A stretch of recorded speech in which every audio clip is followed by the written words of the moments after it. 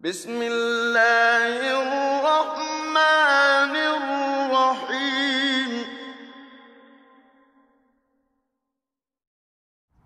بسم الله الحمد لله والصلاة والسلام على رسول الله صلى الله عليه وسلم وعلى آله وصحبه أجمعين. Brothers and sisters, we'll be looking at the third juz, and as you know, we'll be looking at each of the juz of the Quran in 5 minutes and just focusing on some of the main topics of this juz.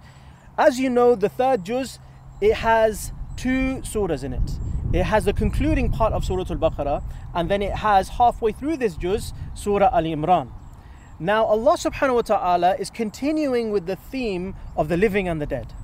He mentions the greatest verse in the entire Quran, and Allah subhanahu wa ta'ala, He says that He is the forever living, He never dies. He says, Allahu la ilaha illa huwa al-hayyul qayyum. That Allah subhanahu wa ta'ala, there's none worthy of worship but Him, and He is the one who lives forever, and everyone is sustained by Him. And then He mentions a number of stories which relate to the living and dead. He mentions the story of when Nimrud, he was debating Ibrahim alayhi salam, and Ibrahim alayhi salam tried to explain to him that Allah subhanahu wa ta'ala is the only one who gives life, and He's the only one who gives death. And this discussion continued, and فَبُهِتَ الَّذِي كَفَرَ, and Ibrahim alayhi salam destroyed the arguments of Nimrud. Allah subhanahu wa ta'ala tells us the story of a man who we know from the traditions that he is none other than Uzair alayhi salam, and he asked Allah subhanahu wa ta'ala about how he was able to give guidance to these people who were rejecting his call, and so he made him sleep, or he gave him the sister of death sleep for 100 years or so, and when he woke up he found all of his people had become Muslim.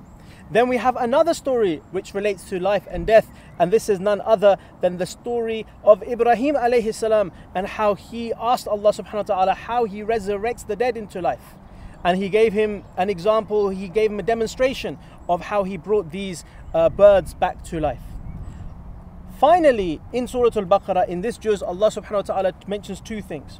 He mentions matters related to charity. He mentions so many verses related to charity, and on the flip side of charity from the economic system, we have riba. And Allah subhanahu wa ta'ala, He says the one who involves themselves in riba, then it is like a mas touching from shaitan. And He said that the one who traverses this path of riba, then they are declaring war upon Allah and the Messenger of Allah sallallahu alayhi wasallam. Then finally, He ends this great surah with a beautiful dua. Allah subhanahu wa ta'ala is telling us that the believers, they hear and they obey, and Allah subhanahu wa ta'ala has made these rules and regulations, because there's so many rules and regulations in Surah Al-Baqarah, that He has done this upon ease. So this is the first surah. The second half of the juz is none other than Surah Al-Imran, and Allah subhanahu wa ta'ala, He begins this surah with Alif Lam Mim, and as I mentioned in the first series of these lectures, that Allah subhanahu wa ta'ala, whenever He mentions the huruf al-muqatta'at, He talks about the greatness of the Quran. He mentions 2 different types of verses. He mentions the verses which are muhkam. They are verses which are very clear, and these verses we build our foundation upon. Then we have another type of verse, and those are mutashabihat, and those verses which are unclear, are used as a test for the believers, but they are used by the deviants to build upon their entire religion, and this is an incorrect methodology. Allah subhanahu wa ta'ala, He mentions after this another important theme. So there's 3 themes in this part of Surah Al-Imran. The introduction, which is for the verse 1 to 32. Now the second part is from verse 33 to 63, where Allah subhanahu wa ta'ala talks about the house of Imran. Who is Imran? Imran, he is the father of Maryam, and him and his wife, they wanted a son to devote to the Bayt al-Maqdis, so that their son could be in the service of Bayt al-Maqdis. But Allah subhanahu wa ta'ala willed that He give them a daughter, and they named her Maryam, and they gave her to the masjid to be at its service. Her guardian was none other than the great prophet Zakaria. Zakaria alayhi salam saw this incredible piety of this young girl, and so he wanted a son. like Maryam. And so he asked Allah subhanahu wa ta'ala, despite his very old age, and Allah subhanahu wa ta'ala gave him a son, and he told him to call his son Yahya. Then Allah subhanahu wa ta'ala told us a greater miracle than this. And this is that Allah subhanahu wa ta'ala gave Maryam a son by the name of Isa, of Jesus.